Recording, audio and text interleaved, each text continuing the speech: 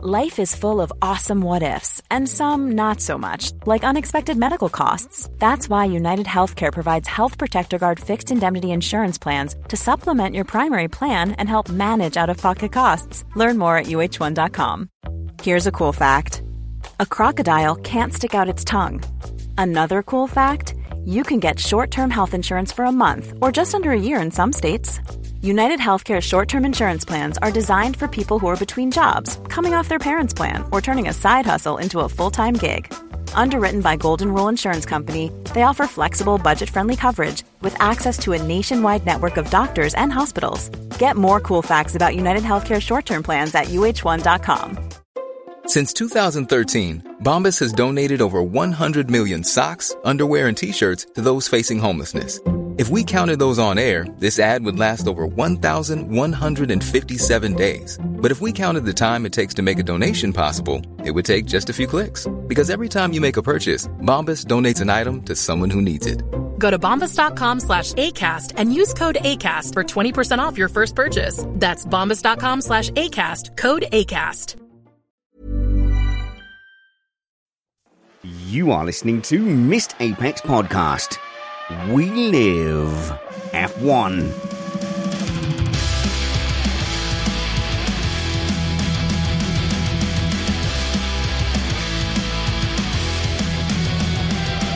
Welcome to Missed Apex Podcast. The title of today's show is F1 Shouldn't Be This Late. It's a school night, and that's by Admiral Pride on Twitter. Runner-up, welcome to Miami, the Baku of the Americas. That's from F1 Swift on Twitter. I'm your host, Richard Spanners Ready. Welcome to our Miami Grand Prix race review. And as much as the drivers have complained about the hot and physical conditions in Miami, yeah, it's hard to drive an F1 car in the heat, but could they stand the pressure of podcasting quite late into the night? It's approaching midnight here in the UK, so I've swapped my rum for coffee as we go late into the witching hour. So coming up, we'll discuss whether Verstappen was the difference between the two teams today. What could Ferrari have done differently? We'll ask if Mercedes should change their strategic approach.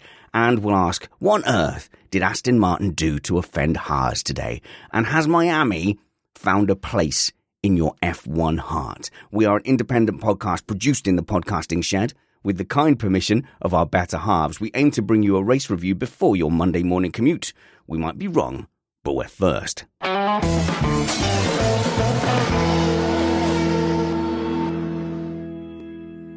I'm joined in the shed by Matt Two Rumpets. And not currently catching up on my sleep with my eyes open. And racing driver Brad Philpott. Hi, Brad. Wholeheartedly embracing the American razzmatazz. Yeah, we'll get deep into whether we think the Miami Grand Prix was a success or not. But I think the place to really start is where the race was won and lost. And I think I'll kick it off this week if you don't mind, Matt. I really do think that this week the race was won and lost by Max Verstappen. The team seemed pretty evenly matched. There's obviously differences between the car. But I think when a driver stands up with a performance like that and is the difference, I think that's a good place to start. Yeah, I mean, we could argue about it. Verstappen gave the performance needed to win the race. I think Red Bull, the team, continue to be better on the opening stint tire especially. And I think we saw that with Leclerc. But the winning move really for Verstappen, although we could perhaps blame the dirty side of the grid a little bit for Carlos, the winning move was getting past Sainz at the start of the race. That let everything happen. Had he not done that, we could have seen a different outcome. So why don't we start just sort of setting the scene of what the drivers were dealing with behind the wheel? Even if we go through the top three teams, really, a lot was made of the straight line advantage that the Red Bull had. Clearly, the Ferrari have got a good package. Is it as simple as Red Bull chose a path and have seemed to have chosen a path in previous races that favours straight line speed, and Ferrari are going for like an overall lap time, much in the style of Red Bull during their dominant years? They were rarely, the fastest in the speed trap, or is it something inherent in these cars? Well, I think it's inherent in the concept of the cars. If that's okay for me to say, Red Bull looked at these regulations, decided to make as much downforce I think, from their floor as possible, therefore having a minimum drag. And that means that we are going to maximize our end-of-straight speed. And they designed an entire package around that concept. Whereas Ferrari looked, I think, at what Red Bull were doing and chose to have a very neutral car that will work well at a lot of different circuits. Now, we've had some circuits where top-line speed has really been important. And I think the DRS zones in particular favored Red Bull when they had that to use.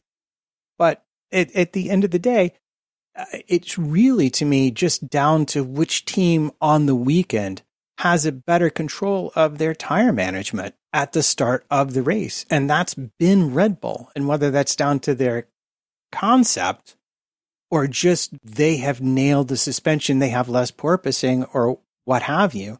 It's also, I think, important to note that Ferrari hasn't really developed the car yet, whereas Red Bull has brought a lot of development. So we might see at the other end of the season, Ferrari bringing developments that Red Bull has run out of money for. So this is a long game we're playing here. So in my head there, I was thinking, okay, well, if we go to, say, a track that's got more high-speed corners, say something like, I don't know, Barcelona or Silverstone, then you might see that advantage disappear. And in my head, I was thinking, Brad, if it's a track where, if you go to a track where it's less dependent on DRS overtakes on a long straight, they might lose that advantage. But it is feeling this season like DRS overtakes on long straights really is the key area that you want to be good, because that seems to be dominating this regulation set. Yeah, part of me wonders, though, whether maybe our view of the comparative strengths of these two teams is getting slightly skewed because we've seen a couple of pretty similar tracks, which, as you say, have this, they kind of benefit the Red Bull philosophy with these long straights. Had this been a track where those long DRS zones didn't exist and it was a little bit more corner focused, it really looked like the Ferrari was just much, much stronger in those areas. And a lot of tracks on the rest of the calendar, and we've still got a whole lot of tracks to come, seem to me like maybe they will be more suited to the Ferrari. So I don't think we should panic just yet that Red Bull are suddenly going to start running away with it. You know, Leclerc got an early lead in the standings, but now it seems like Verstappen is just super strong.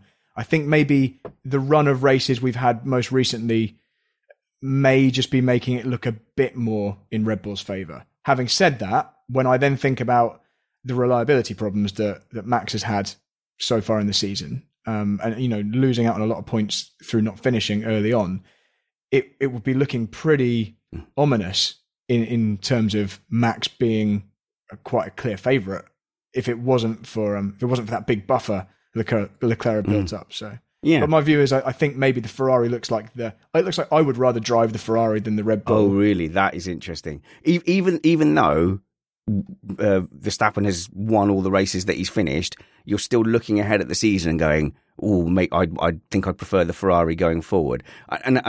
So I mean, Imola was a track where passing was hard, so having the straight line speed to attack and defend obviously was important.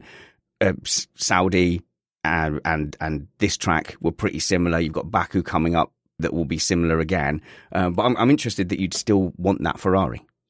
I mean, I'd need to look at the whole calendar and really work out which tracks are kind of more straight line, which are more benefited by having a better straight line speed. But in terms of driving, the Ferrari looks nicer to drive. It looks like Leclerc can follow quite easily in the twisty stuff, and it looks like the car, apart from some porpoising, which doesn't tend to really affect them too much, it looks like the more compliant car, but the Red Bull is just so strong on the straight. What were they saying? Was it 10 kilometers per hour difference to that the DRS? I mean, you can get away with having a bit of a wooden car through some of the corners as long as it's okay if you've got a massive straight line speed advantage like that. So, you know, in terms of the driving side, you'd take the one which was nicer through the corners. But over the season, I'm not 100% sure. Thing is, Matt, when Red Bull had the tyre advantage in the first stint, they were able to overtake and use that advantage and then pull a gap. When it looked like Ferrari had a bit of an advantage on the colder, older, hard tyres, Leclerc couldn't capitalise on it. So strategically, I think I want the Red Bull at the moment. Well, it's really all about the speed you carry into the turn and the traction you get out of the turn. And I think this is where Red Bull advantage was with being better on the tires, because we saw early days, Leclerc did put a gap into Verstappen, but around about lap 4 or 5. And clearly, I think that was a plan for Ferrari to get as far ahead as possible before DRS really came into play, and then just try and keep him out of range. His right front tire went off. I don't know if it was graining or what, but he made an interesting comment post-race saying that we are really good with tire warm-up, but we struggle especially on the medium tire. And I think that's going to be a nut that Ferrari has to crack in order to be able to make that overtake back that you were discussing. Okay, so but as much as we're sort of highlighting a tactical advantage Red Bull must have had, I think if we look at how Red Bull got the win, for my money, it's how Verstappen got the win. And see if you disagree with any of these points. Obviously, he got the good start, although didn't we see again the even numbers all getting kind of a bit of a rough start, and the odd numbers getting a better start? I think Perez was the only one out of the top 6 that maintained position on the start. Right, okay. So that's a thing we can come back to, because I don't love that lottery, but you've still got to get a good start. So you get ahead of Sainz, and then you get and make the overtake on Leclerc as well. And then from that point, flawless, really, management. You could see at certain points he was trying to maintain a gap and being consistent on the lap times where Leclerc wasn't, and able to then pull away. And even towards the end of that stint, go, right, well, we need the gap because, overcut and undercut is unpredictable in this era. Let's go stretch now. Let's go put out fastest laps on that medium tyre. But then I think the real test came when you have that disappointment of losing your lead from the safety car, fending off Leclerc and then really digging deep and breaking the DRS. I don't think, Brad, every driver on the field would have been able to hold that lead with that car advantage. No, I agree with everything you said. Verstappen won the race, and Perez couldn't make that same impression on the same kind of car that he was chasing. Verstappen decisively took the lead and then controlled it at the front, and there was no point, watching the timing, there was no point I thought his lead was in any danger at all. It never really looked like, despite Leclerc making a few fastest laps or, coming back at him a couple of tenths occasionally, it was only ever a flash in the pan, and then Verstappen would continue to just eat the gap out. And then, like you say, even after the safety car, it was exciting. Yeah. I thought there was a chance maybe Leclerc would get through, but the moment it settled down, there was just this point where it was clear, okay, it's done. The gap's back up to 9 tenths. He's just ticked over past a second now. He's not getting back within the DRS zone, and that's it. And so Verstappen really just took everything that was thrown at him and was just the stronger package. And as you say, it was him that made the difference, because you have Perez in an identical car who couldn't make that same crash with the same straight line speed on. No, it wasn't. No. All of Mexico's yelling at you. So to fend off any emails, there was a declared power issue with Perez. And actually there was some sort of a sensor that went wrong, and they said, they had to disable that sensor to get it back up and running. But even in the first stint, I think it was clear that he wasn't breezing by Sainz in the same way that Verstappen was able to breeze by on the straights past Leclerc. No, you're right. No, I'm doing Perez a disservice there, because I forgot he had this reported, was it 27-ish horsepower deficit after he had the power problem. Because the gap didn't really change so much after that, because it seemed to kind of be, although he lost the time, the gap between Sainz and Perez seemed to stay the same. I kind of forgot that he had this power deficit, and we still don't know that for sure. That's what we were told. But yeah, you're right. He was really done over by that loss of power. Although his engineer didn't really believe him. Oh no, you've just lost the toe. I've just lost the toe 7 seconds in a lap and a half. I don't think so. Yeah, that was funny. Yeah, I think the data might have been lagging off the car a little bit to his race engineer, because it was very obvious if you looked at the lap time after he complained about it that he lost a bucket load of time.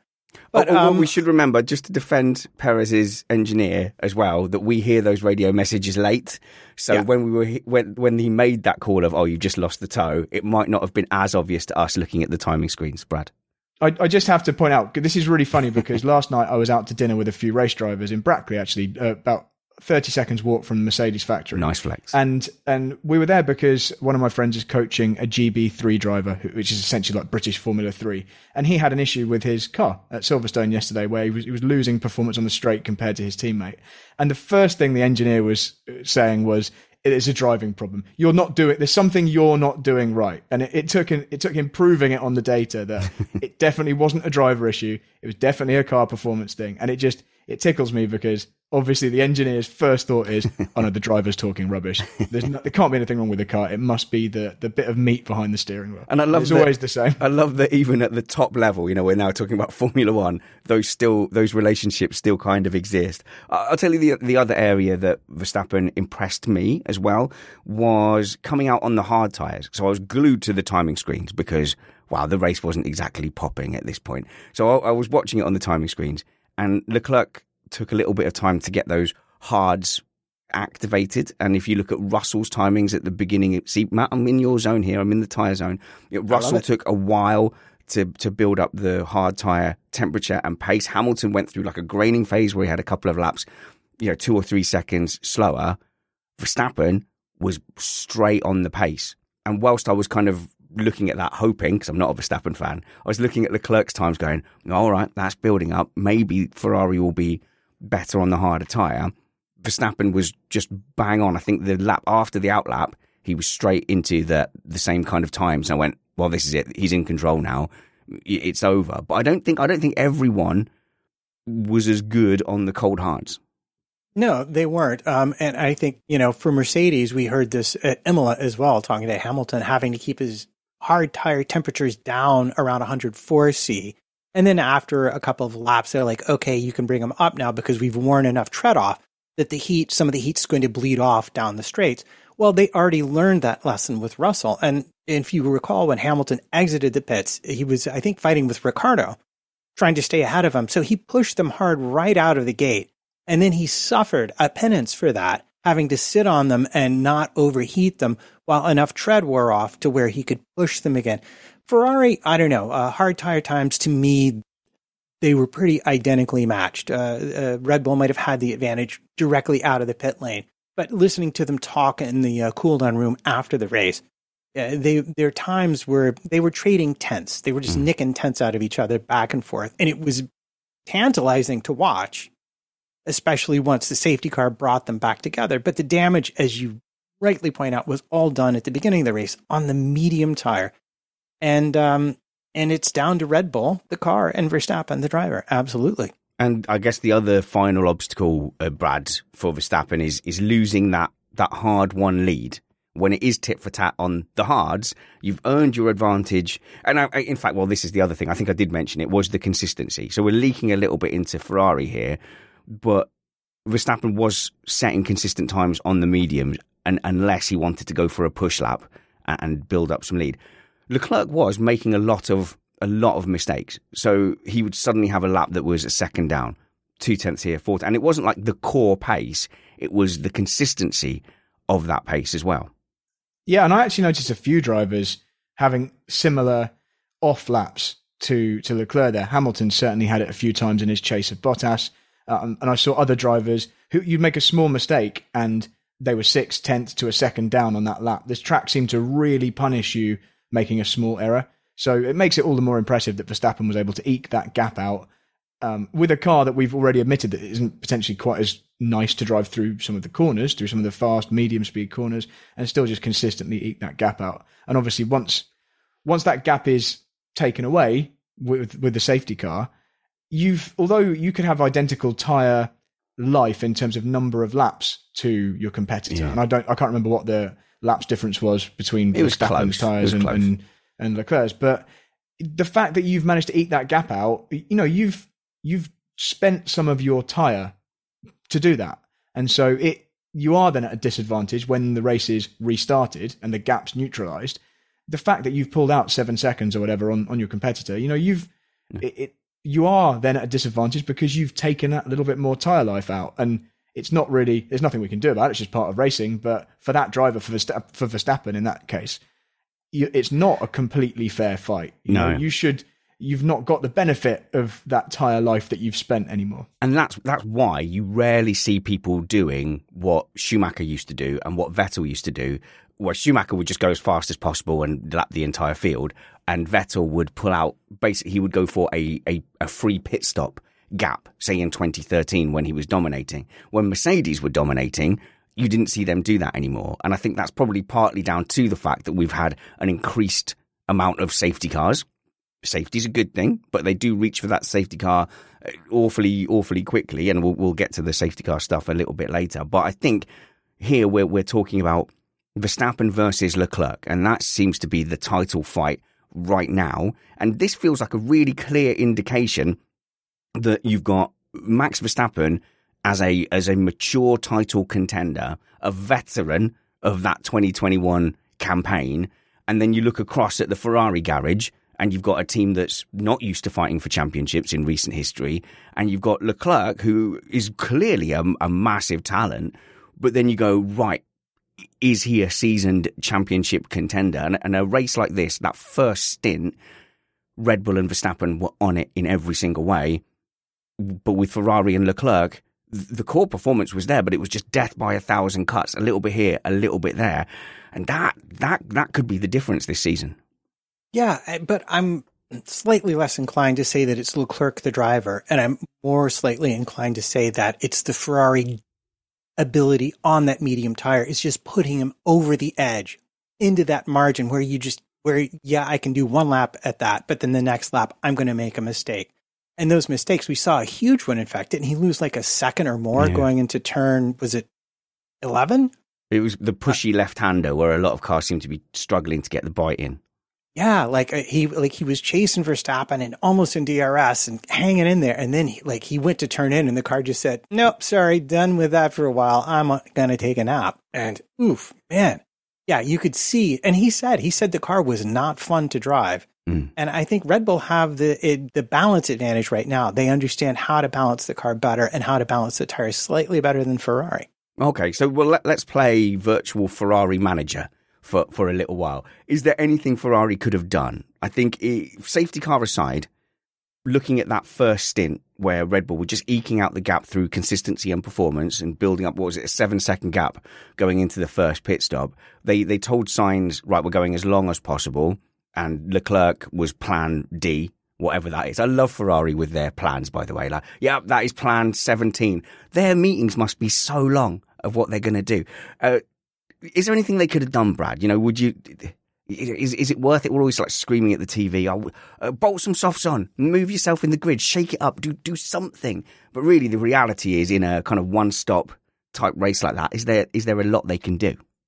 Personally, I don't think so. I think once the position was lost at the start, and it was clear that Leclerc couldn't hang on, very closely to the back of Verstappen, I think they just did what they could. I think that the race was always going to play out exactly as it did. So unless Matt's got some potential other strategy option, was there a two-stop there that would have maybe forced Red Bull's hand? Because it didn't look, Matt, like there was a huge amount of tyre saving particularly going on. It looked like both Ferraris were pretty much pushing, trying to keep up. Yeah, well, it's interesting. Actually, if I look at the Ferrari timings, what interested me most about this, and you can just go to sleep now if this doesn't interest you, because I'm going to be here a while, I promise, was that Sainz never ran the kind of fastest lap times that Leclerc did, but that but at lap 20 he was still maybe 4 seconds off the back of him. So I think again, and then Leclerc went faster on those medium tires. And I just wonder, I'm thinking about the Mercedes experience with the hards. I wonder if they just have some temperature issues. And then once enough tread is gone, they can start to push on that tire again. And this may be what we're seeing. That's really interesting. That wasn't how I was reading it. I was reading it as Leclerc kind of trying to catch up, but lots of mistakes creeping in, almost like he was just driving beyond himself a little bit. That's why I got the impression that he was really pushing. Yeah, well, I mean, I'm sure he was pushing looking at those lap times, but what was clear was that Red Bull had him covered the whole time. Yeah, and this is it. When a team's in the lead like that, you don't always know whether they are pushing or whether they're managing a gap. And like Brad says, when you've got like a 5-7 second gap, you have to really think, you go, is it worth pushing and getting a 20-second gap when all that could be taken away from me in the click of a safety car?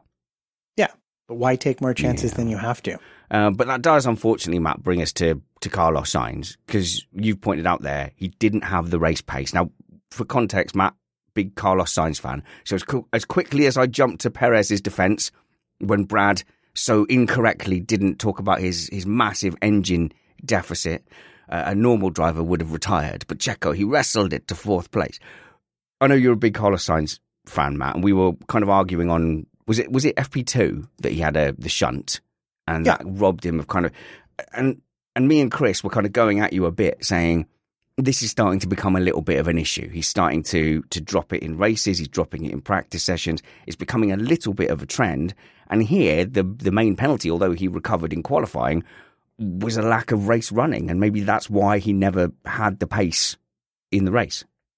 No, well, you could point to that, or you could point to the one thing that I didn't really consider, because I was just thinking about how much track running he needed to be competitive on the day. Was the fact that he actually sustained some injuries when he crashed his car and was still driving with them on Sunday. He was at pains to point out, yes, I have some injuries today. Thank you very much, concrete barrier that I think should be a Tech Pro. So he also bashed his head jumping from off track, like just through a little hole in the fence, cracked his head, and that was just before he then went on to have that accident as well. I saw the video of that. Those things are a lot smaller than you think they are, having seen them in real life. Okay, so Brad, clearly Sainz is cursed. Yeah, he had a bit of a nightmare in terms of like minor head injury, which I don't know whether that was the thing that affected him, but it definitely doesn't help. And I was wondering whether or not he was just in pain putting the helmet on, because he had quite a nasty cut under his lovely long dark hair. His beautiful, it was bleeding down his long face. But yeah, I think we're definitely seeing a trend now, aren't we? It's not just the mistakes where he's spun Melbourne and he crashed in the practice today. It's not just those kind of mistakes. Obviously, Imola wasn't really his fault at the start, but he's generally always the one behind in the sessions that count. Yeah. He seems to be able to pull out a fast lap and look like there's promise of matching Leclerc in some of the practice sessions and even in some of the qualifying sessions. But it seems that when it counts, he is now consistently... We've got quite a few data points now. Yeah. And it's always, in the same way that it's always Perez behind Verstappen, it's always Sainz behind Leclerc at Ferrari at the moment. And I think that's potentially how it's going to settle in now. That's a possibility. I mean, I would never have argued on raw pace that Sainz was quicker than Leclerc. Where he has won the race is he has been able to be consistent where Leclerc hasn't, and that seems to have deserted him. Not always his fault. I mean, certainly, getting tagged at the start of Imola was you can't blame him for that. But what I see is, after 20 laps, if you're 4 seconds back, you're not really that far off in Formula One terms. We've certainly seen bigger discrepancies between teammates. And if he's not yet feeling 100% with a car, or if he's, suffering from injuries, then that certainly falls into a window that I would be like, well, okay, he may not be the fastest fast lap, but he might still yet out consistent Leclerc. I just think if you're going to have any chance of beating Red Bull this year, any chance of beating the Verstappen Red Bull, you need to be operating on a Leclerc pace level. You don't have time to spend 10 races getting into it because Verstappen's going to be so far down the road. So I think Sainz is making his own, I was going to say decisions. He's not deciding to not be quite fast enough, but it's Leclerc is taking the initiative and has worked it out and is quick enough to, he's leading the championship, but to give Verstappen some trouble whilst Verstappen is the quickest and is winning these races. And Sainz, if Sainz was the lead driver and they had a second driver slower than Sainz, Ferrari wouldn't be looking that strong right now. I mean, I think that's a fair point. And also the two Ferrari drivers had to very quickly tussle for who had the right to be the one bringing the fight to Verstappen. I think that is very clearly Leclerc now. If you're Ferrari, you would have to be backing Leclerc as your number one driver. And, we're talking about, there's Leclerc with the pace and Sainz with the consistency. Well, bad luck, because Verstappen's got the pace and the consistency. So you need to sort that out. Which one of those two is easier to kind of fix from a Ferrari point of view? Which one do you take forward in the battle against the Red Bull? I think you're going to go with Leclerc and work on, right, let's get some consistency on there. Let's find, a place where you're comfortable. But there's clearly a teammate battle between Leclerc and Sainz. Leclerc plays some lovely little mind games. He gets pole, but he probably sees, I don't know if he can see on the timing screens, that he's only got pole by, 2.5 seconds. So Sainz is 2.5 tenths. So Sainz is close to him. Leclerc comes on the radio straight away. It's not a perfect lap, that.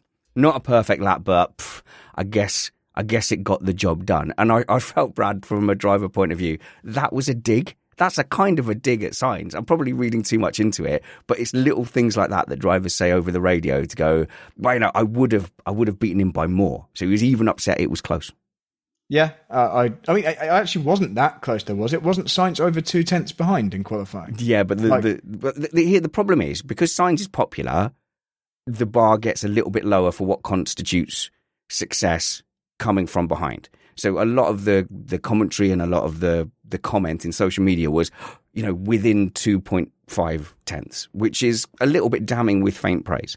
Yeah, I mean, 2.5 tenths isn't dramatic, but there are plenty of races where a couple of cars can slot into that gap and you can be fourth quite easily. So I don't think Sainz had an amazing qualifying in that respect, but he also was trying to recover from a loss of confidence from having lost the rear of the car when he wasn't expecting it to happen again. The same as Imola, where he lost it when he wasn't expecting to. So it was actually probably quite a good performance considering that, because it's quite hard to come back when you're trying to drive. I mean, I've obviously never driven Formula One car, but it's difficult to extract maximum pace out of a car when it's done a thing you didn't expect. And you might not 100% understand why, and you weren't able to catch it to the point where you actually had a painful crash. And you're always just going to be worried that that's going to happen again, so you won't quite lean on it as hard. So anyway, so I'm not trying to get on Carlos Sainz's case. I think he's doing pretty solidly, and maybe his luck is going to change quite soon. And there's going to be races where he will be the quicker of the two Ferrari drivers. I just get the feeling that the trend is in one direction.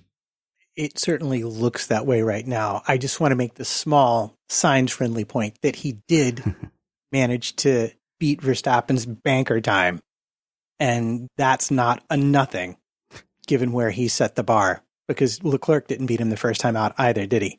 No, and but Verstappen, he was doing really well until lap 5, and until lap 5, I would say that was one of the greatest ever qualifying laps of all time, Brad. Until turn 5.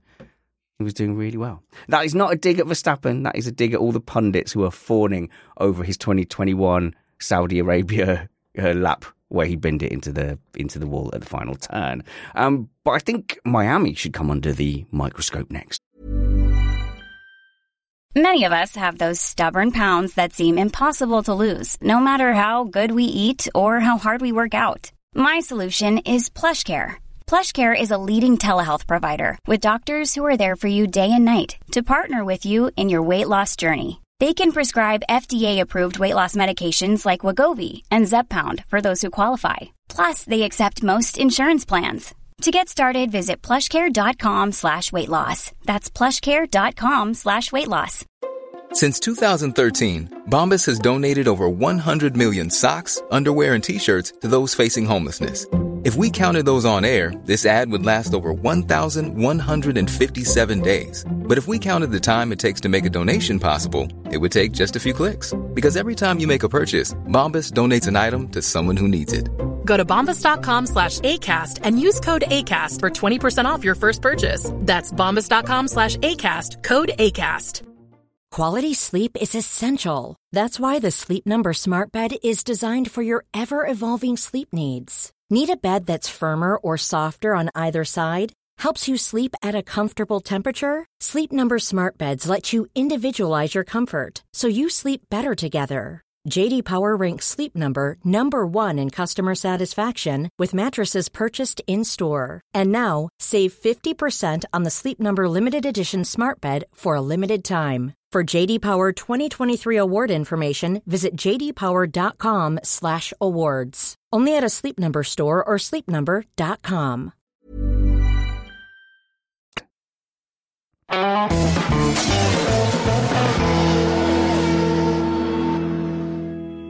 right. Well, what did we think of it? I had a brief chat with the guys here about what they thought about the Miami race circuit and the Miami event.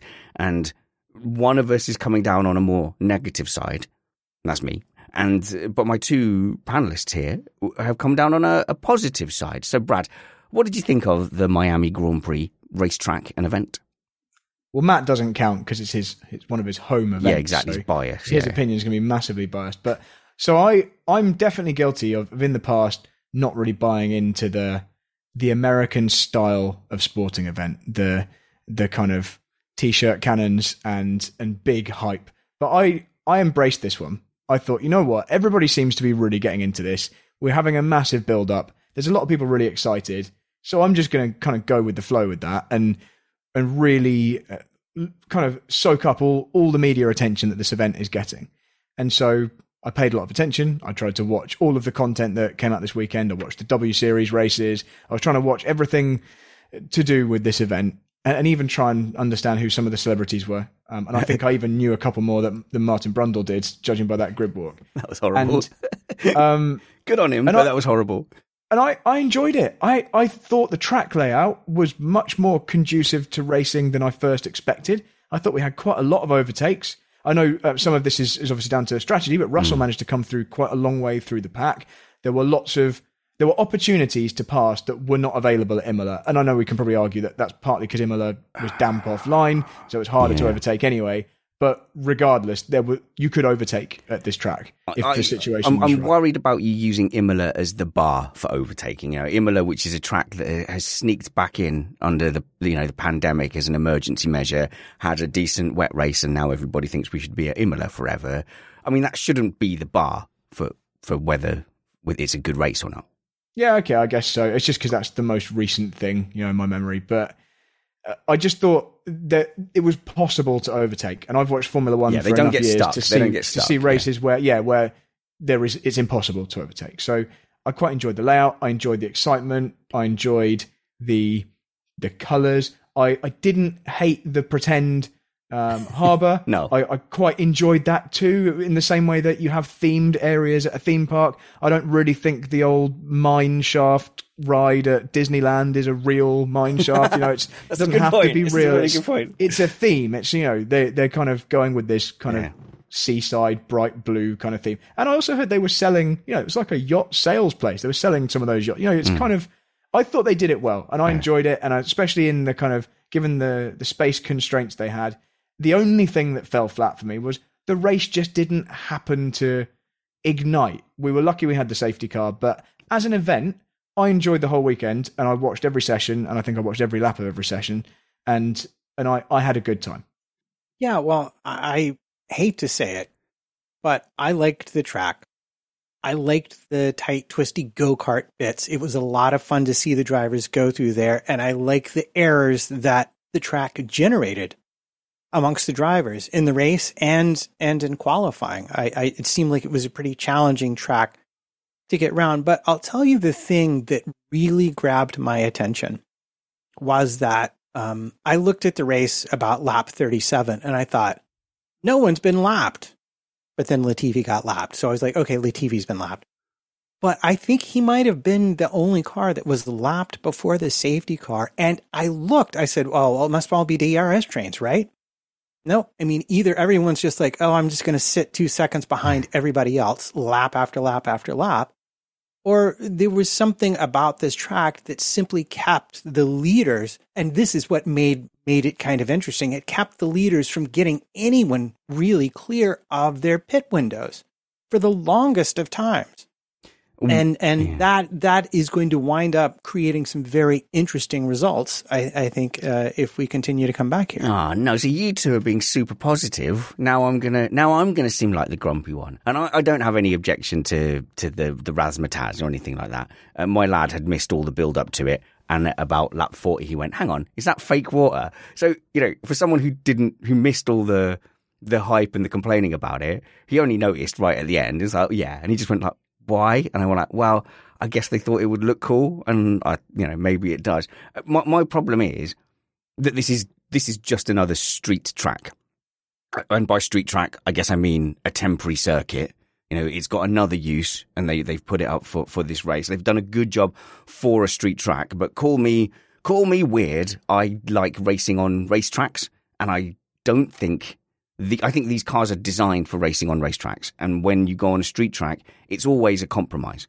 So did they compromise well? I think we predicted that the twisty section would string people out into the overtaking zones, and I felt like it did to an extent. George Russell suggested removing that twisty bit, the go-kart bit, as you call it, Matt, and just making that into a turn. I think I would agree with that. I think they've fallen into the trap of a lot of temporary layouts where they say we need something intricate and technical so that it isn't just a couple of turns and some big long straights. And I think like every street track, if it doesn't have a big long straight where they can overtake with DRS, there's not much else to it. So I wasn't impressed with the track at all. Am I being too grumpy about the layout, Brad? Maybe some of the enjoyment I had was from seeing how difficult drivers were finding and some of the mistakes they were making, because it felt like everyone was just a half a meter braking point away from walking the car to the barrier. It just didn't happen that often in the race. Bottas made it to the wall, but there wasn't really a whole lot else. I was convinced, I tweeted before the race that, and I was pretty confident someone was going to go in the wall on the exit of the final corner before the really, really long back straight after the twiddly bit.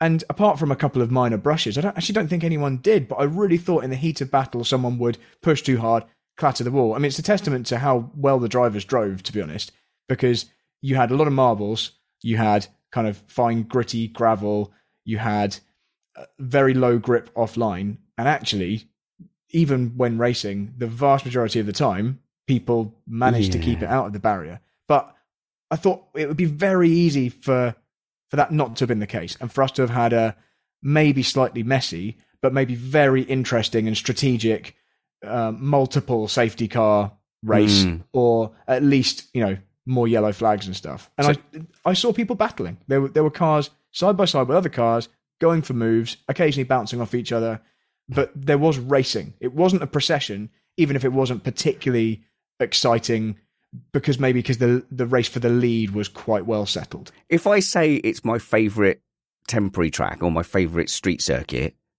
I mean, that again, it's a low bar, but given that that's their constraint that they're working with, it's probably now my favourite. It's the street circuit I dislike the most. No, dislike the least. That's the one. So I suppose that's a pretty good bar to be on. I'd like it though, Brad, if you could explain marbles a little bit. Why was it a particular issue here? Well, marbles are always an issue on any track, but in particular on street circuits, because you've got walls that are kind of preventing the little rubber marble from the tyres from being thrown too far from the track. So in general, they tend to stay in more of a close proximity to the racing surface because they bounce off the walls and come back. They can't go very far. But we had the added problem here that the track surface, for reasons that Matt can probably fill us in on, was breaking up a little bit.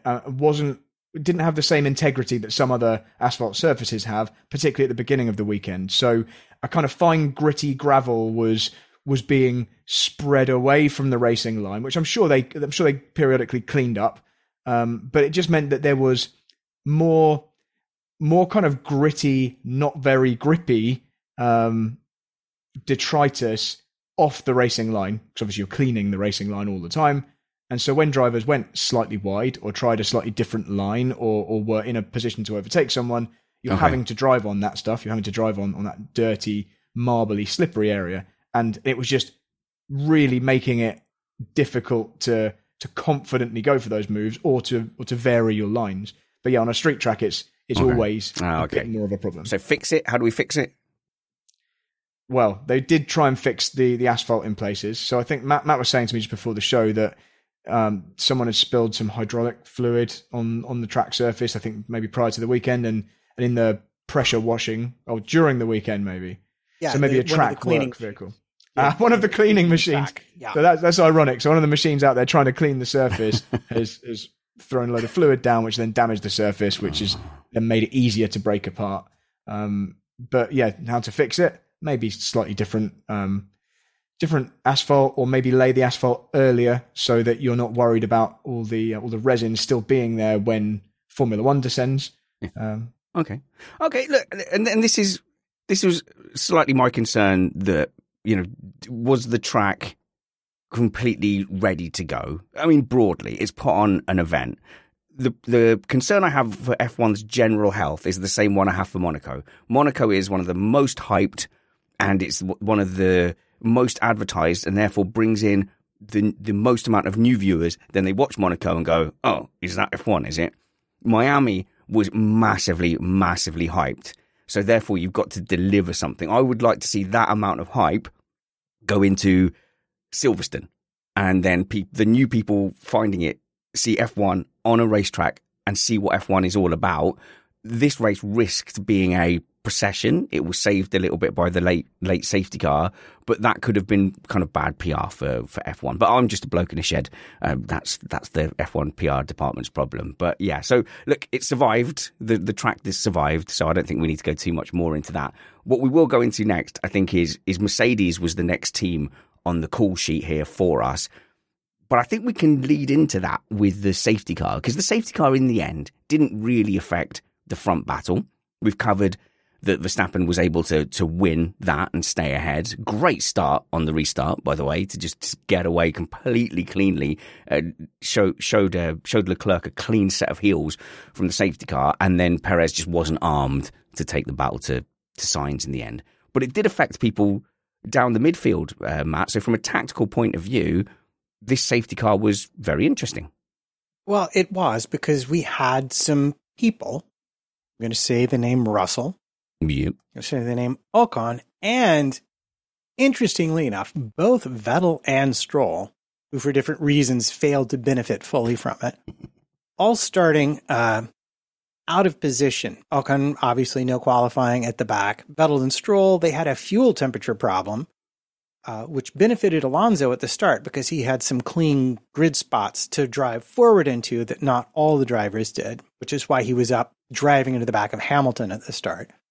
And once we got to the first round of pit stops for everyone on the medium tire, there was sort of this pause. And then Russell came on the radio and the team said, well, what do you want to do? And he's like, well, I'm on the hard tires. They're running representative lap times. I think we stay out and see if we get a safety car or a virtual safety car. And lo and behold, our friend Lando Norris slightly misjudges the situation with Gasly, and here comes the virtual safety car. And so those people who had run deep into the race without pitting had gained a bucket full of places. I think Ocon had gained 10, he'd gained about 10. So, and Vettel and Stroll were in that same position, except for various reasons. Hang on, whose fault did you say that argument was? That collision was? Vettel and Schumacher, or Stroll and Magnussen? You were talking Gasly and didn't you mention Gasly and Norris? And Norris, yeah. You're blaming Norris, right? Time to play game. Whose fault is it? Okay, so this caused the safety car. That kind of slid by under the radar. You saying that you're blaming Norris for that? Actually, I have to be technically correct here. Alonso hitting Gasly started the events that caused the safety car when Norris hit Gasly. But yes, in the Norris-Gasly collision, I think it's totally on Norris. You have Gasly who was running in the top 10, and suddenly he's down at P16 or whatever, and you're going around him, and you're like, oh, I see him looking in the mirrors. He must be racing me after he dropped 10 straight positions in half a lap. And I'm thinking, well, no, that's not really the case. He's probably just trying to get to the pits without hitting anybody. Which he failed spectacularly to do because he did hit Norris. So when this first happened, obviously I wanted to get a gauge on whose fault it was, because I had a small suspicion that this might feature in this part of the show. And it looked pretty clear to me that Gasly just wandered into the path of Norris. If you are the slower car, so first of all, to address Matt's points about this being Norris's fault, Norris isn't looking at Gasly's position. Norris is driving his own race. He's not looking at a specific ticker showing Gasly dropping down through the field. He's just driving the race that's in front of him. And Gasly, it's on him. If he's got a slowing, injured race car, it's on him to stay the heck out of everyone's way. And he just failed to do that in that particular point. It wasn't huge. He didn't swerve across the track, but he wandered to the left in a place where obviously cars were going past him on his left. And so Gasly failed to stay safely out of the way and caused that accident. And it was bizarre because out of all the crashes we could have had this weekend, I don't know, we had a couple in earlier in the weekend, but in the race, of all the accidents that could have happened with drivers smashing into walls and, making a mistake, there's none of that Latifi just losing control and hitting a barrier. We didn't have any of that. We had a really clumsy, unnecessary contact on the track when both cars were facing the same direction, and it was nothing to do with the barriers. It was just Gasly wandering across the track. It was pretty much on a straight. I've got some sympathy with what Matt was saying, because at first I went, well, why did Norris take such a kind of a tight line, and like he wasn't really needing to fight him, until I went onto the Gasly onboard, and Gasly's like talking. You don't know if these radio messages are in sync, but you hear him going, well, I can't turn. But then coming out of the corner just before the collision, you see him like put a lot of power down, and he's trying to get to the pits, but he's put a lot of power down and kind of basically washed out. So it seemed kind of unnecessary. You're limping home, get over to the right, stick your hazards on. We've already spoken about why Norris wouldn't have wanted to go miles offline. Yeah.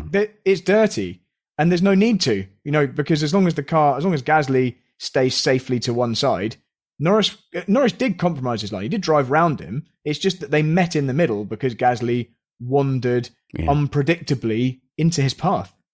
I agree with everything you say, except for Gasly was driving an obviously wounded car, and Norris just didn't quite give him enough berth when push came to shove. I mean, that's just a disagreement we're probably never going to get over. It wasn't so wounded that he couldn't just stay to the right. He managed to navigate the previous corners. He just needed to apply a little bit more to the right lock. I would say. There was more room to Norris's left than to Gasly's right. Ooh, now we'll need a still frame of that. So feedback at missedapex.net, because I think that is one where you would have to get your go to your local lawn green bowls club and borrow their little tape measure, because I think that's what we'd have to do there. I didn't realise it was quite related to the Alonso dive bomb. Yep. So is that probably what caused the damage to Gasly that stopped him being able to turn? But this is a bit of in-car radio politics that Alonso did that I'm sure you'll appreciate, Brad, because Missed Apex karting event, so I'm comparing my karting thing that happened to me specifically to F1 drivers. It's basically the same. But one of our listeners, I was up the inside of him into a right-hander. I think he's not seen me. I could, if I back out, that's fine, but I could stay where I am. He's not seen me, so if I stay here, he's definitely going to turn in and hit me, but it'll be his fault, kinda, but I'm the only one who could have stopped the accident. Whilst I was thinking all that, I stayed exactly there. He cut across me. He ended up spinning. I hit him, and then I hit him again trying to get past. My immediate reaction, and sorry about that, other Brad at the karting, sorry for hitting you twice, was to play to the marshals immediately. And I think you taught me this, Brad, that if you're a kart track and you're in your own race suit and the other guy's in a rental suit, you have to gesticulate and look fed up. Like, what an idiot. I can't believe he's done that. And then the marshals will tend to favour you. And I think Alonso uses that in a way because he's a two-time world champion. He's a veteran of the sport, and he was fully playing to the stewards, but it didn't work this time. Yeah, so I actually don't remember this specific incident with Alonso on Gasly. I'm sure I saw it, but quite a lot of stuff then happened immediately afterwards. So it hasn't stayed logged in my mind. So Matt might have to describe it. I think it was coming into turn one, possibly on a safety car restart or in lap 39. He had the DRS run on Gasly and had been trying to get around him. He came up the inside, but from really far behind. And my impression, if I was Alonso, is he thought Gasly was leaving. Gasly knew he was there and was leaving him room. And then he started to turn, and Alonso realized, oh, he doesn't know I'm there, or he's going to close the door. Alonso locks up and just absolutely tags the right rear of Gasly's car. Maybe I have it backwards. I don't know. So it's actually, how long ago was this race? It's actually very similar if you want to compare it to the Magnussen-Stroll incident later in the race, Brad. So we can play that as a whose fault it is. We will get to Mercedes in a second. But Magnussen was on the inside of Stroll. And it kind of looked on the surface like maybe it was another Stroll not checking his mirrors thing. But basically, Magnussen went for a move up the inside. Stroll just didn't react to it. And probably rightly turned and went for the apex. Magnussen suddenly realised he wasn't going to make it and just washes out and collects Stroll. So the Magnussen-Stroll one, just so I'm getting this correct, that was a different corner. And it was a left-hander, is that right?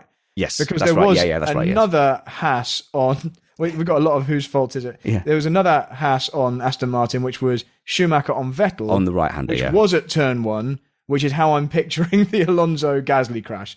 So anyway, there was quite a lot of this. Drivers going for a move up the inside and the driver on the outside turning towards the apex like they weren't there.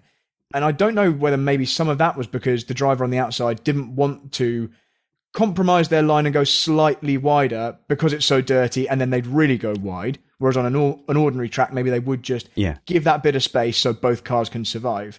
But there were several incidents, and it sounds like these are 3 of them we're talking about now, where the only person who could have avoided contact at the point of contact was the car on the outside turning in. All they needed to do was leave that car width. Just don't go all the way to the apex. Leave enough room for Alonso or Schumacher or Magnussen to exist. But they didn't. In every instance, they tried to take an apex and they guaranteed a crash. Was it in one of the practice sessions where Perez did like a practice overtake on Sainz and just locked up and shot off the track? I'm wondering if this is a track where, like we said, because you go offline and there's a lot of marbles offline, if you go up the inside and then that move is no longer on, it's very hard to abort because you've already kind of committed. And we saw Perez trying to overtake Sainz after the safety car as well. And he actually completely overshot. You felt like he didn't actually need to brake that late to get the move done. Well, yeah, I remember we were very fortunate on F1 TV to have John Watson commentating. And he did mention that it was a track that featured a lot of trail braking. And when you're braking and turning with a tire at the same time, you're usually very, very close to using 100% of its available grip. And then add a slightly slippery surface to that, and you're going to see some of the stuff like what we saw today. So I guess we probably don't have time to go into detail in all of those situations of all those crashes we've spoken generally, about. Yeah. But one thing I just wanted to point out just to head this this fault finder off at the pass, because I know some people use this as a way to assign blame. Mm-hmm. In each of these examples, or certainly some of them, the overtaking driver, the driver on the inside, locked a wheel. And I've heard even the stewards use that as an excuse to penalise that driver, saying, well, they locked up so they were out of control. But that really isn't the case. The lockups that you see in that situation are almost always, and certainly today, the driver on the inside thinking, oh, wow, they're going to just turn in on me. Yeah. I'm going to try and avoid contact. And they're applying additional braking pressure that they wouldn't have done in the move normally if that outside car, the turning in car, was looking like they were going to leave enough room. So they just, the attacking car just jams the brakes on at the last minute to try and avoid contact. And in that situation, it seems like they're the only one attempting to avoid contact. So I think it's a bit unfair to then use that lockup, that puff of tyre smoke, as a way of saying, well, you were out of control because you locked up. Because it's not really that way around. And I wonder if there are different tracks where in that same scenario, you would have a little bit more grip and you'd have a bit more braking grip to get out of that situation. So you could make the move and go, it's not going to happen. So I'll apply more brake and let the car in front have the apex. And perhaps this was a track where, I mean, we saw a lot of drivers do it, and these are some of the best drivers in the world. So maybe it was a track circumstance. We should get to Mercedes, because there was a lot of interesting stuff there. I mean, the dynamic between George Russell in the team and Lewis Hamilton in the team, I think we got some more clues and some more peeks behind the curtain. I think the first thing to say is that George Russell certainly earned that fifth place, very decisive on what he wanted to do. And I think it's also fair to say that he managed the hard tyre well and was able to take advantage of a gamble. And it is a gamble because Had there not been a safety car, he might have finished a couple of places behind where he might ordinarily have done on a normal pit strategy. But he made that call. And I think George Russell at this point, you could probably say he's a more seasoned midfield driver than his more experienced teammate, because those are the sort of coin flip, Jensen Button on intermediate type calls that you're used to making in the midfield to go and get points, to go and get a cheeky podium. So I don't know, Brad, like when those situations come in, he's so tuned into, I know what could maximize my result. I know what gamble to take. So maybe, but I don't think that's the case today. So I think a lot of people are going to heap a ton of praise on Russell for taking charge of his strategy and making that call which won him the 5th place. And Russell obviously did a great job. You know, he did exactly what he needed to do today to get that position. But in reality, when you're out in kind of no man's land, lapping on decent lap times on your hard tyres, it was the only sensible thing to do. Yeah. You know, when Russell suggested that to the team, I'm sure the team had already decided that, because they immediately said a firm. It wasn't like they had to think about it and go, oh, actually, George, what a brilliant idea. Let me just chuck that back to the strategy team and see what they think. It was just a no-brainer. So Russell didn't come up with some amazing strategy there. It was the clear and obvious strategy that anyone would do. Hamilton would have done that same thing in that same situation, I'm sure. There was nothing to lose from that point. So it's very different. If you had that same situation, but you were deep in a podium battle, first, second and third, that would have been a harder call to make. Exactly. And then obviously the situation that transpired with the timing of the safety car, once again, similar to Australia, clearly then didn't benefit Hamilton. And they did have a decision to make, because they had the option of pitting for softs. And I don't know, Matt, we spoke earlier. I don't know whether they had mediums to go for. Maybe they thought softs were fine because there's not that many laps left, 14 laps or so. But they were almost certainly going to lose track position to Russell. Although I've seen some tweets during the show where people are suggesting that actually they probably could, if they'd reacted soon enough, they could have probably pitted Hamilton and he would have been out ahead of Russell on those softs. They were used softs because Hamilton obviously went all the way through to Q3, so he didn't have any brand new softs remaining, but they would have been pretty fresh. But anyway, they could have pitted him and potentially lost track position to George, or they could have stayed out and not lost track position, but you have a hard charging, fresh medium tyre shod George Russell behind. I really feel like unless we're wrong and they could have got him out in front of Russell, he was really between a rock and a hard place. There was from that point onwards, there was no way in my mind that Hamilton was ever finishing in front of Russell, regardless of what strategy call they made. So to run through the same points, I think Russell was running in 5th place when the incident happened. Yeah, and without a stop, yeah. If you recall me mentioning how tight the race was, I think if he pitted, he did come out between maybe 13th, 14th, 15th place. If he pitted when they said, do you want to pit? He was going to lose enough places that he might have been lucky to get back to a single point at the end of the race. So that, I think, was a very easy decision. And all the runners who had gained points positions made the same decision there. With regards to Hamilton, he just got done wrong by the racing gods, in my opinion, because Russell came out behind him, was ahead of him, came out behind him. So I don't know how at that point, if he pitted it on the same time as Russell did, he's not going to get out ahead of Russell. He's still going to be behind him. The only way he could get position on Russell was to stay out while Russell came in. And the decision then is, do I take the track position or do I lose a position and hope that I can overtake him in the minimum amount of laps left? Well, I think the idea also is like he could have come out on softs. I guess that would have been the other option. Brad? So I've had some screenshots sent to me showing that at the time, during that whole virtual safety car period, it was about a 12-second gap that Hamilton had once Russell had made his stop and he'd come out behind, having a beneficial stop under those conditions, losing less relative time to the other cars.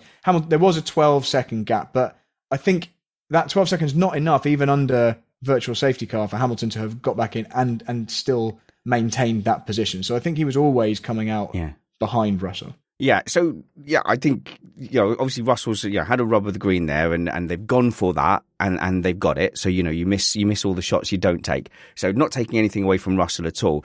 The fact that has stuck in my craw has been the dynamic between the team and Lewis Hamilton and the way Hamilton has reacted to that. So you have to go back a little bit, but we've seen Hamilton disappear when he's had a midfield car before. It's not that he's not a good driver.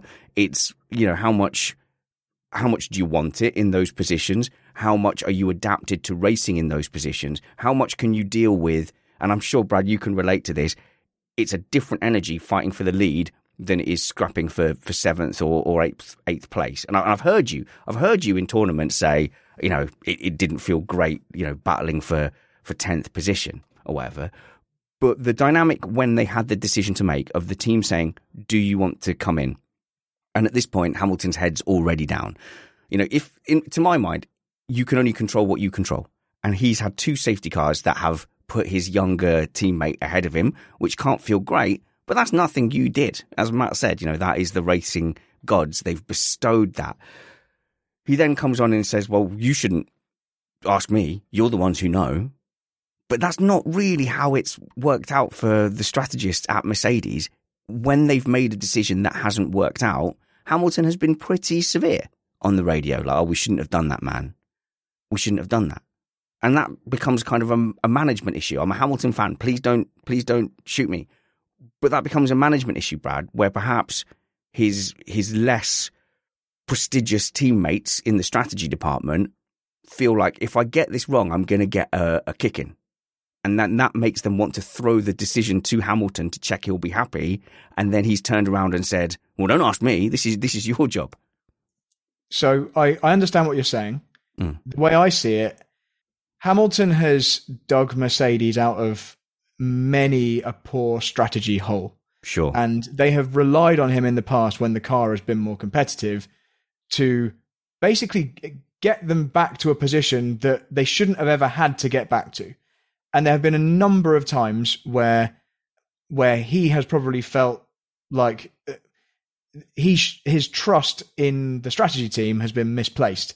And so I can understand him getting frustrated with them. But that does then confuse the situation when you have a situation like today where they're asking him for his input and in his mind, and I think today justifiably in his mind, he's saying, well, I don't have all the information for that. He doesn't have the big picture in that situation today to be able to say, yes, okay, yeah, soft now, because he doesn't know how many positions he's going to lose. He doesn't know that. Russell's earlier strategy call or conversation was a much simpler thing.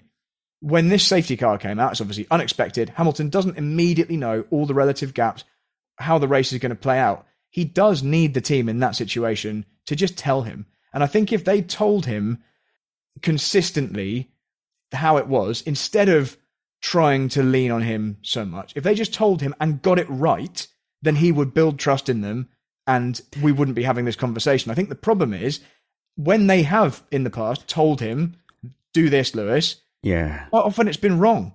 So I can't blame him for not quite trusting them, but also in this situation, needing them. Yes, yeah. So it's a bit of a tricky situation. And it didn't sound like a confident pit wall, did it? That's in some of the other teams, they just say, this is what's happening, but they don't have someone with as much clout as Hamilton to deal with. Yeah, so at the end, so when the decision was made, they said, well, we advise staying out. But if they'd led with that, if they'd come on the radio and said, Lewis, here's the situation, we can either do this and this will happen, or this and this will happen. What do you want to do? At least he could have then made an informed decision. As it happened, from what we heard, they asked him quite an ambiguous question. What do you reckon? And it either needs to be give him all the information and then let him choose, or make the decision for him and don't kind of beat around the bush. Do it, be decisive, and work that strategy. You've got a whole team of strategists. You're paying lots of people to make these decisions. And it feels like sometimes Mercedes don't even have a strategy department. It's like it is one guy with a notepad. Gosh. It's simple. They asked him the wrong question. And They should have said, Lewis, do you want to come in for fresh tires, but you'll lose a position to Russell? Or do you want to stay out on old tires and defend because that's where we are right now? Because I think that's his decision to make. Strategist doesn't know which one he's going to prefer because he's an experienced 7-time world champion. But they didn't ask him that question, did they? They were just like, you want to come in or not? And he's like, how should I know? I want the magic strategy that gets me fresh tires and keeps me in front of Russell. You're not telling me what's going to happen if I do either thing. And I think he was kind of right to be a little bit miffed that they were, to me, blasé about hitting him up for that decision without giving him, as Brad says, the correct information. Pit delta's 18 seconds. It's you've got 12 seconds on Russell. If we give you fresh tires, you're going to have to pass him. Which do you want? And as soon as he knew that, he said, I don't want to give up position. They're like, beautiful. That's kind of what we think anyway, so stay out. Okay, so you're both being quite sort of pro Hamilton there. The thing that stopped me being pro Hamilton in this situation was then in the pen, in the interviews, he then continued with that same line. And I think it doesn't show a great relationship between him and the pit wall. And I would wish for that to be better. But also bear in mind, we are playing armchair strategist. We're enjoying doing that. And if you're in a team screaming at us because we're so wrong and naive, that's completely fine. You know, we are water cooler pundits. But do feel free to get in touch. Spanners@missedapex.net, Matt@missedapex.net, or feedback@missedapex.net. Brad, last point on this?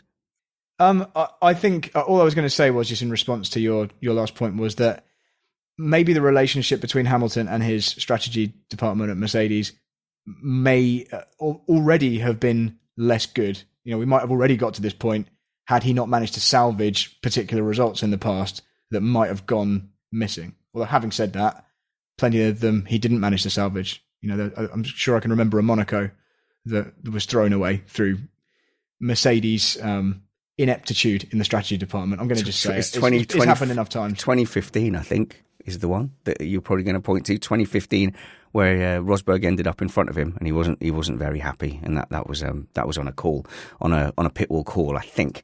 Couple of positive things before we go into the awards, Matt. Ocon and Albon, probably the standouts of the midfield.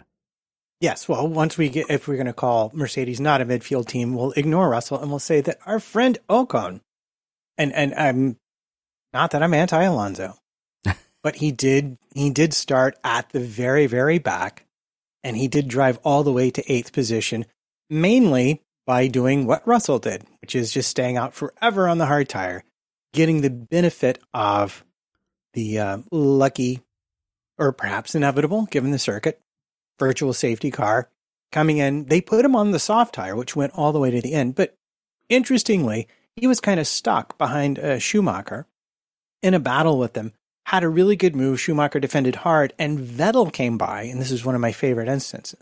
And so now he's actually lost a position, chases him down the straight, and then watches Vettel turn into Schumacher and take the both of themselves out. And I can only imagine the look on his face as he just went through the corner and freebies, said, man. Oh, well, thank you very much, gentlemen. I certainly appreciate that. Yeah, and nothing better than freebies. But Ocon looked very positive all throughout the weekend, even after the qualifying incident. The practice incident, which he put down to himself. I heard him saying, like, that's not the kind of mistake I usually make, but you know, it's a bit of an error generating track. So, but he just held his hand up and just said, I made that mistake, and then got his head down. And I guess maybe not being in Parc Fermé let them do the odd thing as well. But yeah, really good performance. Yeah, I mean, there was some drama late when they wanted him to slow down and back up Albon so that Alonso wouldn't lose a place to him, because Alonso was already driving around with a 5-second penalty. Yeah. And he was immediately not in favor of this, thinking he'd get overtaken. And so his engineer, they talked a bit, and then eventually he goes, well, how many laps are left? And they were like 3. He's like, okay, we'll see what we can do. But it was all for nothing, because as we've discovered while the show's been recording, Alonso picked up another 5-second penalty. So that means that Albon actually went all the way to P9 from P18 and has picked up 2 more points for Williams. Okay, so hang on a minute. What did Alonso get the penalties for? Hitting Gasly, even though he tried to protest and be political. What was the other penalty for? Going off track and gaining an advantage, for which he was investigated twice and apparently penalized once. Ah, that's interesting. So actually, I wanted to talk about that with you as well, Brad. What did you think of handing the place back? But then, so Russell had to hand the place back. They decided, and this wouldn't have been like a protest from Hamilton or anything, but basically, if they didn't get Russell to swap back positions with Hamilton, they risked race control giving Russell a penalty for overtaking off track. So they decide to do that. Russell puts himself in the DRS zone and then immediately overtakes. Not a problem between teammates, but that kind of thing could end up happening for the lead at some point. You know, what do we think? Should there be more of a penalty than being allowed to just plonk yourself back in the DRS? I'm slightly on the fence with that one. I think in this situation, it was pretty clear that Mercedes should have probably ordered that swap back much earlier. Sooner, yeah. Rather, I mean, it ultimately didn't matter. Russell wasn't going to gain another position, but in another situation, maybe he would have, because I think he was catching Perez at that point.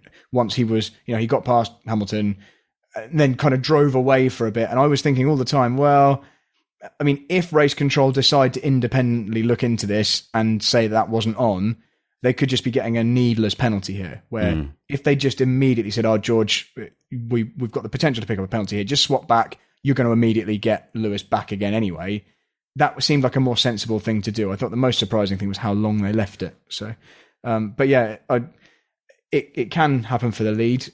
We've seen in the past, a long, long time ago, Hamilton losing out to, was it Raikkonen at Spa? Massa. 2000? Wasn't it Massa? No, Massa went on to benefit from right. Hamilton not allowing Raikkonen back through enough. And that was at least, he let him fully through. He just immediately repassed him, but it was deemed that it was too soon. But anyway. 2008.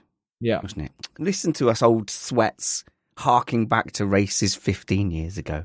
I think that brings us to the awards. No, in fact, everything that is left in my notes can be attributed to an award. And unless Matt has something else to say, I'm going to press the podium button. Champagne! Max Verstappen stamping his authority on the 2022 season, looking every bit the contender for the 2022 championship. I nearly said maintaining his championship. I nearly accidentally said claiming his first world championship. All those things are in the past. He is world champion, and he could be world champion again.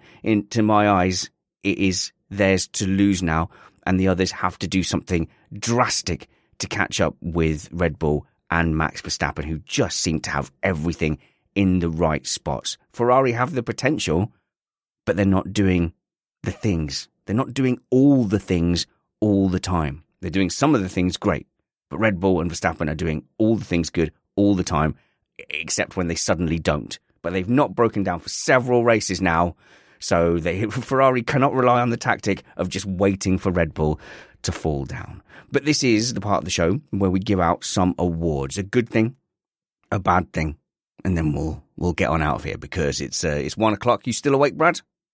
Just about. I just noticed your eyes drooping a little bit there.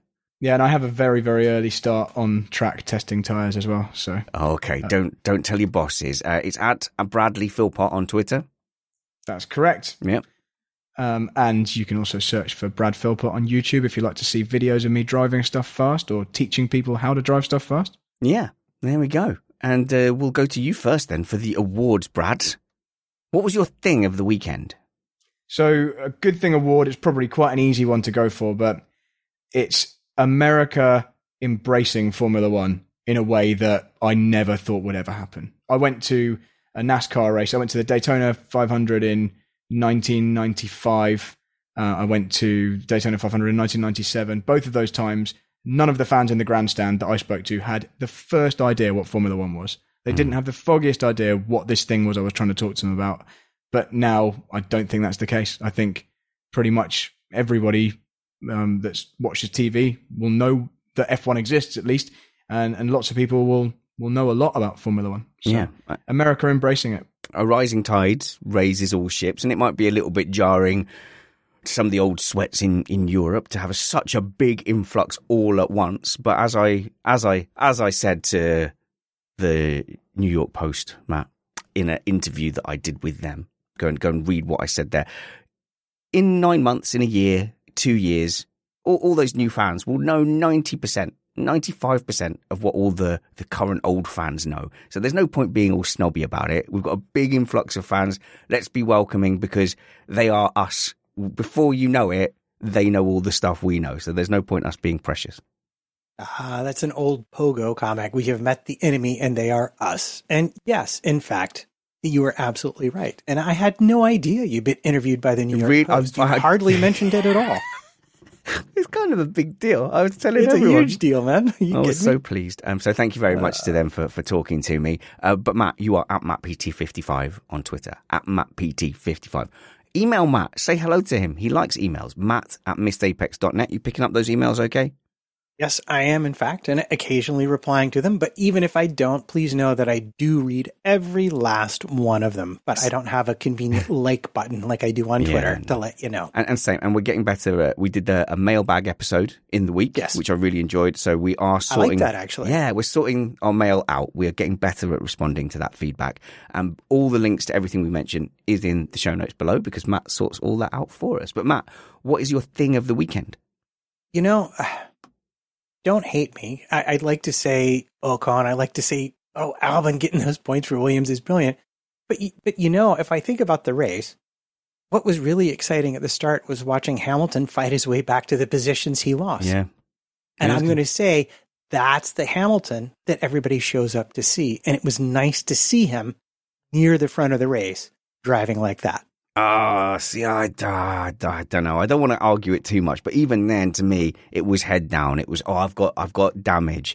The car's not working, and he's just having to be constantly talked down by the pit wall. And I'm not enjoying seeing Hamilton in the midfield. I don't think he's got a good mindset for driving in the midfield. You know, he's a winner. My thing of the weekend is going to be to Russell, who I think is responding to that challenge mentally better and. Just from an approach, the approach is better, and whether or not he's actually performing better than Hamilton, I think that's still up in the air. I think essentially both Mercedes drivers are doing a solid job, but they're not in they're in a kind of position where little things can make a huge difference. You know, in the midfield, things can go slightly your way or against, and you can be 6th or you can be 16th, as we saw at Imola, and we've seen 2 races where Hamilton ended up on top of Russell, but for a safety car. Was Hamilton significantly better than Russell? I don't know. I don't think it has been massive. Both drivers have been doing a solid job, but I think Russell's taking it more in his stride at the moment. And not wanting to just jump into your that's the of weekend course. and bad thing. Yeah. I checked through the results just for like a sanity check. I checked through the season's results because everything that I was reading on social media would have had you believe that Russell was dominating Hamilton this season. Certainly the way some of the pundits on Sky Sports have been putting it. You could be forgiven for thinking that Russell was just absolutely kicking Hamilton's butt. But if you actually look at the reality of it, their performances are very similar in terms of speed. Hamilton has been ahead out of the 5 qualifying sessions. He's been ahead 3 times. In the races, he's only been ahead once, but 2 times he's had a position where he would have been ahead, taken away by a safety car. So in reality, it would have been 3-2 in qualifying, 3-2 in the race in Hamilton's favour. In terms of all the practice sessions, Russell would have been ahead 2 more times in practice sessions than Hamilton, but they don't really count and they've been experimenting. So it's certainly not been a whitewash, and I think we'll probably see that proportion continue for the rest of the season. Since it's my happy thing, I like to end up by pointing out that we just may not be in a car where we can see much of a difference between Russell and Hamilton, which, not to take away from my boy Sainz at all, but certainly last season, Sainz beat Leclerc in the same car. Now they have a car that's potentially the fastest one on the circuit, and we're seeing a little bit of a gap. So yeah. to put that maybe a different way, there's more variables in a 2022 Mercedes and in a 2021 Ferrari. There's more variables and more different directions. So it is harder to tease out who's doing better. But my good thing of the weekend was actually going to go to Russell a little bit cumulatively. Obviously, we've praised Verstappen a lot, but cumulatively, Russell has done what he is expected to do, and he's done well in the races, and it's hard to fault him. And the fact that we're even talking 3-2 against Lewis Hamilton, I think if you're a Russell fan, you'd have taken that at the beginning of the season. So a very, very impressive start. So, the other good thing award I was going to go to is whoever positions the interviews, because they seem to always strategically put it that when Sainz is being interviewed, the wind is gently blowing into his hair and picking it up and lifting it away. Never once does it come from the side or the back. No, always perfectly in front, like a Hollywood movie. And occasionally putting a shirt on. Yeah, that's some good direction there. All right, it's the Missed Apex Award, which is a bad thing. Oh no, you missed the apex. Who missed the apex for you, Brad? So some people are going to really disagree with me here, because I've seen some people enjoy this on Twitter, but I thought the Martin Brundle grid walk was unnecessarily cringe. I appreciate he's being fed the names of people in his ear. I wouldn't know basketball players' names or baseball players or whoever he happened to come across on the grid, but I think he got quite a lot wrong today, and I actually felt like he was almost deliberately rude at times, but unaware of it. I don't know. It was the interview with the Williams sisters, where he kind of just left the microphone in front of their face, and they were like, it was a real awkward pause. And anyway, I feel like that segment is, I was getting in trouble from Rebecca, my fiance, for having That's that really on. Funny. She wanted me to just turn it off. I kept muting it, but it's a clash of worlds, isn't it? Where in the F1 world, Martin Brundle is a megastar, and him walking around the grid is a big deal. And so, if you've been invited to the paddock and you're an F1 fan, and Martin Brundle wants to talk to you, that's like, wow, that's amazing. That's Martin Brundle. But if you're some big Hollywood star who's not really into F1, you don't know who this middle-aged Brit is shoving a microphone in your face. So it does feel like he needs like a runner to go up to head of these people and go, Martin Brundle's about to interview you. He's like one of the best-known British F1 broadcasters of all time and a pretty good F1 driver in his own right. So maybe you want to at least make pretend. But they didn't give him any of that help. So I think he doesn't have the help that he needs to make that work. I feel like until they do that, or until they set these interviews up in advance in some way, it's going to end up looking unprofessional and a mess and rub people up the wrong way when it's just unnecessary. It doesn't need to be like that. So that's my Missed Apex. Okay, Matt, who gets the Missed Apex award for you? Now, I don't want people to take this the wrong way. Just because I like Ocon doesn't mean I hate Alonso. But oh my goodness, did he ever miss the apex? He had a fast car. He was in the points. He got a great start. And he just pitched it all out the window. Yeah. Yeah. Well, he did it in the most Alonso of ways as well, didn't he? Indeed. It was entertaining to watch him do it. I will hand that to you. It added much to the joy of watching the race. But oh, wow. That was a double points finish for Alpine that was just chucked away. And I'm going to give my Missed Apex award to the thing that triggered me the most. And maybe we should make this a segment. What triggered Spanners most during the broadcast was when they cut to the people mid-race who were in the pool and enjoying a pool party. And there was a lot of people in the pool. And at least watch the race. You've had a whole weekend to be in the pool. You may as well just come to my house and just spit in my face and just poke me in the eyes, because that was galling to see that just at least watch the race.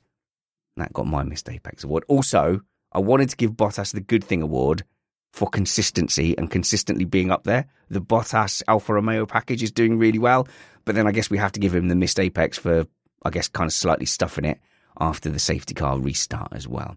That's brilliant, guys. Thank you so much for joining us. I hope we've done all right here as it sails past 1 a.m. in the morning. Well done to Brad Philpott for staying awake. Go and follow him on Twitter and on YouTube. Links in the show notes below. Of course, follow Matt 2 Rumpets. And follow me too. Why not? I'm the best one. At Spanners Ready. And the show is at Missed Apex. And we've got a Facebook group as well. Or you could be a patron and support us and join our patron Slack forum. It's like an app. It's like lots of WhatsApp channels all in the same app. And there's some extra content as well. So on Tuesday, Matt and I will do the doom scrolling Missed Apex podcast where we mix in some non-F1 stuff as well. It's a chill stream and a very relaxed podcast. It's not like a paywall for better content. If you support us, we'll give you some extra not as good content. Until next time, work hard, be kind, and have fun. This was Missed Apex Podcast.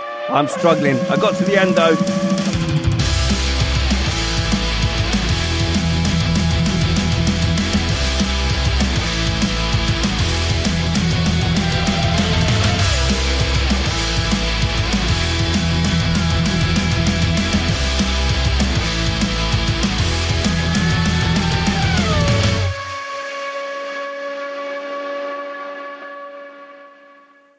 All I'll say is it's been really difficult for us Brits, and we don't expect anyone to understand how hard it's been for us to stay up slightly later, but just know that we got through it and we've been really, really super brave. Hey, it's Paige DeSorbo from Giggly Squad. High quality fashion without the price tag. Say hello to Quince. I'm snagging high-end essentials like cozy cashmere sweaters, sleek leather jackets, fine jewelry, and so much more. With Quince being 50 to 80% less than similar brands. And they partner with factories that prioritize safe, ethical, and responsible manufacturing. I love that. Luxury quality within reach. Go to quince.com/style to get free shipping and 365-day returns on your next order. Quince.com/style.